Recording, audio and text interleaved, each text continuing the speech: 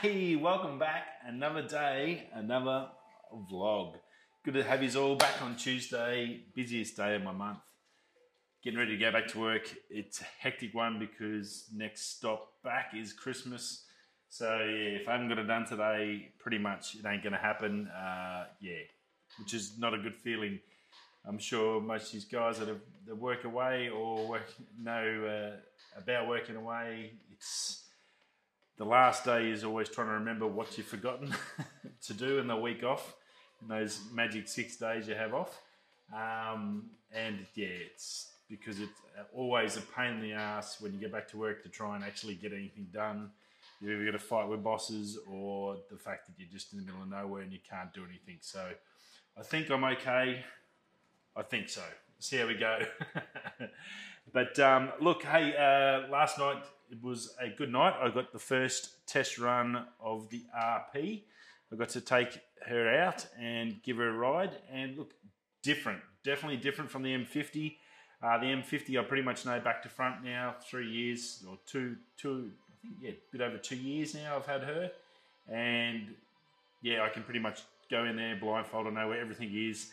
And it ain't the same. I've got custom modes set up, which I sort of set up, and I've got all that. I think I got all that right, but then I had to learn how to do the bulb. Bulb's different, where you could basically just go over in manual and then go to bulb. You can't do that with this. So just little bits and pieces I need to learn with it. Definitely different way of shooting.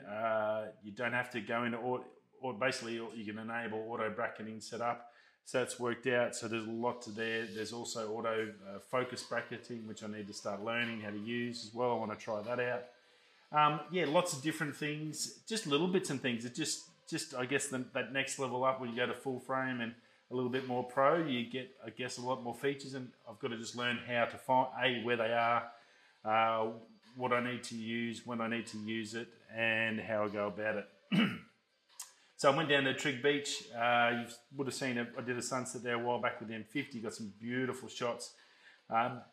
Probably there wasn't as much green moss this time, which probably made a little bit different. But I think I got some nice shots, and I'm pretty happy. There's a couple of good little spots. I found a nice little cave and a couple of little bits in the water. Got into the water. The water was fantastic.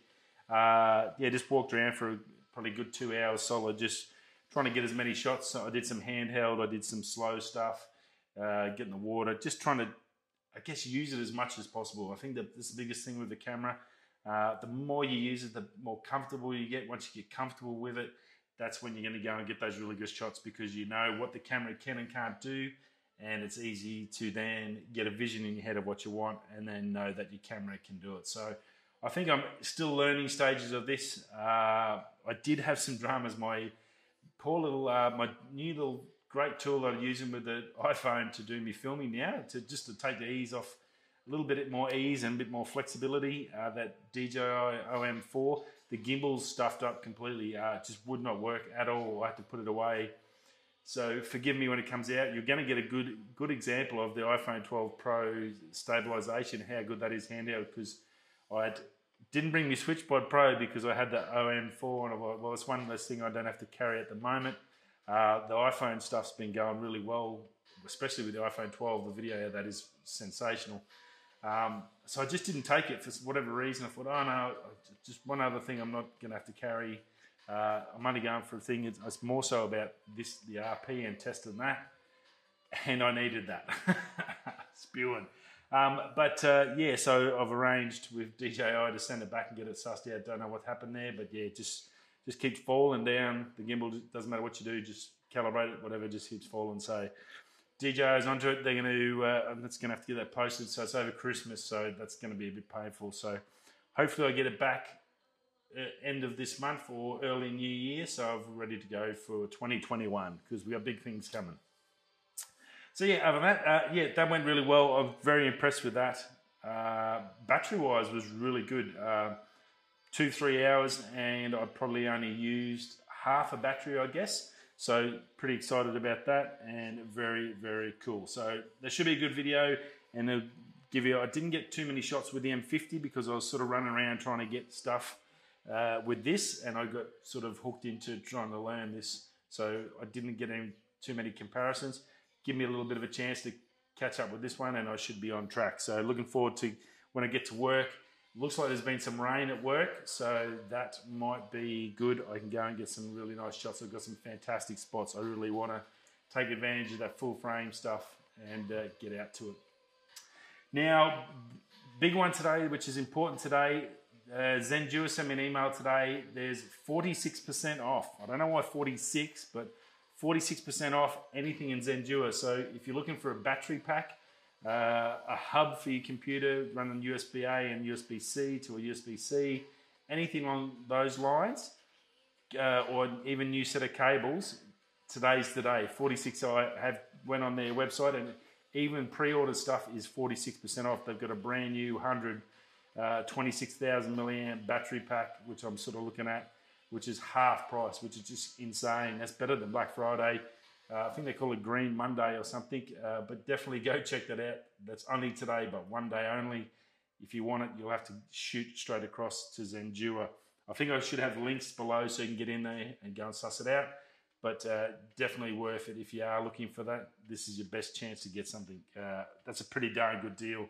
I had to go and have a relook, and yeah, they've got a new OLED screen battery pack coming out, and you can even pre-order that at half price. So it's some super deals if you're looking for something along those lines.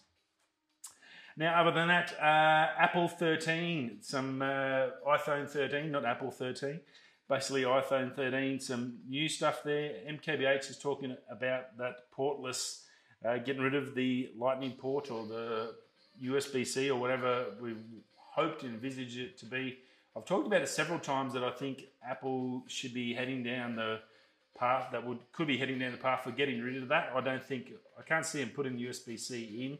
I don't think that's going to happen. I think that's definitely gone. That's why they stretched out this Lightning. So it's very hot today, 40 degrees Celsius. Sorry, out in the shed, it's not much fun. But it just doesn't seem feasible to then swap to USB-C when basically they're going to get rid of it at some stage. It's got to go. Two things, questions or queries I have is, I think, yes, it's definitely going to go. I 100% agree with that. It gives them, there's not much left you can do on a phone. It's exciting. But if you can take that phone, make it fully waterproof, then basically you can then attack the whole action market, which is DJI, GoPro, all those models. You can take the cases, you put a Moose case like this on, which is basically makes the phone just about indestructible, or at least drop proof to most points. You get a waterproof phone in there as well. You can now chuck it on your bike, do all those things. The stabilization can get better. They can upgrade those things a lot. You've got amazing cameras in low light, all those amazing things, and you can send it straight away, and it's a lot easier to work file-wise. I think that's their next, my idea is that's their next avenue of attack. They're running out of things. There's only so much, I guess, cores or so many megapixels you can put into stuff. We did talk on Friday, or we talked yesterday about Samsung's 600 megapixel camera sensor. I don't think that's really the way anyone really wants to go anyway. I mean, it's just out of control. That's just huge. You don't need it. Having said that, and I can say that because this is still a 12 megapixel sensor, and the low light on this last night was insane. When I had to start punching the ISO up on this to 12,000 plus, I could still take video on the iPhone 12 Pro, and it was clear as day. So super mega impressed with the low light on that. So very, very cool. That's up against the RP. I was very impressed with low light with what this could achieve video-wise. I don't think my iPhone 10 would have been anywhere near able to do what that could do. So that was cool. So I think that's the way we go. Now you get rid of that port. It's a hell of a lot easier to do waterproof. You only got a few buttons which you could probably adapt and seal up a little bit better, or just change their design a little bit. You have a fully waterproof phone, say to 10 meters for unlimited time. You're covered. How good would that be? I think that's realistically their best option forward to get a short term, I guess in the next 5 to 10 years, short term growth. And that's what all these companies are looking for. They're looking for growth and to sell more and to get bigger and more market share. If you can then attack that action cam market, well, that's a whole other segment you can sell to and then take on with your technology. So I think that's more so what they're planning for, is to get rid of that. Now, the only problem I do have with it, case in point, Australia, internet here is friggin' terrible. On a good day, if you get 80 megs out of NBN broadband, if I have that here, I've got NBN broadband business, FTTP, straight to my house, optical fiber coming straight in the house, and still probably 80 to 90 megs on a good day, I guess. 5G now, I can find spots of it around the city, and that's when you hit the 400 megs. To get that at home, I could get it here, but you'd have to pay $300 to $500 a month just for your internet, just to get that speed. It's just ridiculous, and no one's going to pay that. Now, and that's in the city. You get out anywhere outside of the city into the outer suburbs, and you're not going to get anywhere near that. So cloud storage just does not work in Australia. I'm sure other countries, Asia, outer Asia and Africa and South America, those countries aren't going to work as well. And I know Apple doesn't really care about us little guys, but cloud is just a pain. I can't do it. I've got all my photos, and by the time you sit here and download it, works 2 meg a second through the Wi-Fi, or if I use my phone, it's a little bit quicker. And now I've got the iPhone 12, a little bit better, quicker in that regards, but still ridiculously slow. You're not going to sit there waiting. I'll just get this photo. I'll show you this photo. Hang on, just gives 5 minutes to download this. It just doesn't happen. So cloud storage is, I think, realistically, once you get Starlink up and running, once he's punching it, we get 120 megs a second download from space. He's doing that now. By the time he gets it all sort of rolled out and working, we could be anywhere up to a gigabyte a second. Then you can do cloud storage. That's when actual cloud storage might be actually worthwhile as an alternative to broadband and internet. It just doesn't work at the moment, unfortunately.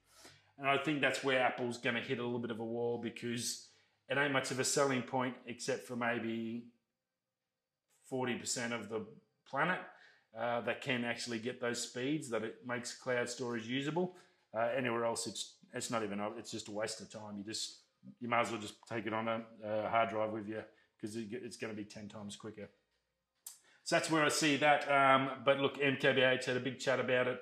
They're saying Mark Gorman, he was talking to, was saying more so Apple's really looking at it at the point of, well, once they get the cost of the wireless chargers down. I don't really see that as much a problem. That seems to be when you're paying $2,000 for a phone, $50 for a wireless charger. Are you really concerned about a $50 charger when you're paying $2,000 for a friggin' phone? I don't see how that could be an issue. He's saying it's more so getting the chargers into the boxes with the phones. Look, that's already the case now. If you haven't got a wireless charger now, that's really why they got rid of the power brick, wasn't it, already? Because pretty much most people have already gone wireless charging that are spending $2,000 on a phone. If you haven't, well, then I guess you're just happy to plug it in. It really ain't that hard. So I can't see it being a point about the wireless thing. He's an expert. He knows a hell of a lot more than me, so I do have to concede that. But yeah, I thought more so those other two reasons, mainly cloud storage is crap in Australia and a lot of other countries. I'm sure it's the same. And the fact that becoming waterproof by getting rid of that port gives you Apple a whole nother avenue to fight. So something to look and think about. Now, Samsung Galaxy Fold 3, over a little later, he was talking about it's going to be slimmer and lighter version coming out this year. He loves it. He's one of the biggest tech guys on the planet. He gets everything new there is possible. For him to say that's his favourite phone, that's a pretty big deal.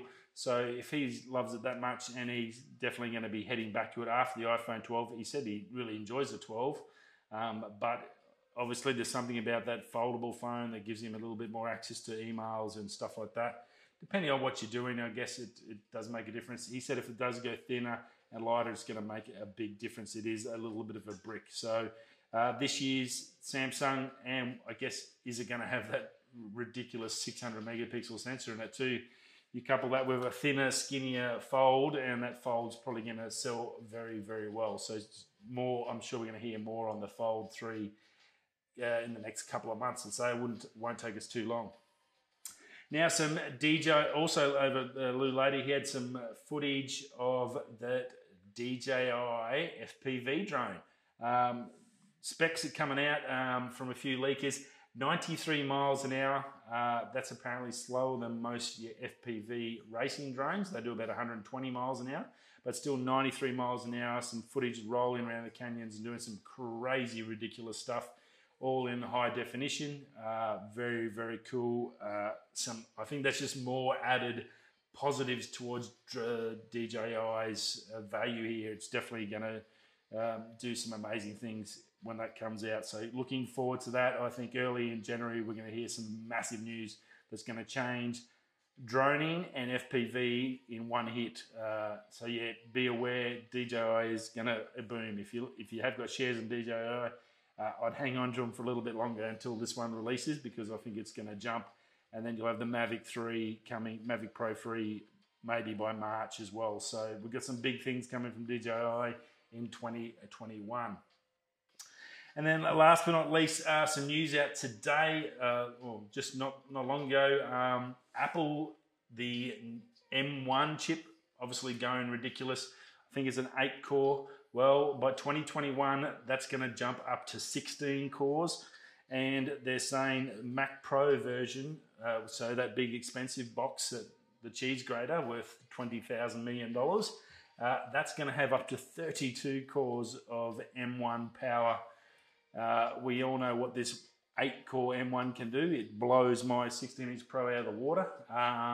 So you can imagine even that 16-core that's coming out next year. So that's going to be, I'm assuming that's going to be your 16-inch MacBook Pro laptop this year and your new iMac. Both going to be running this 16-core monster. And then your Pro will come out the next year with double that. That is insanity.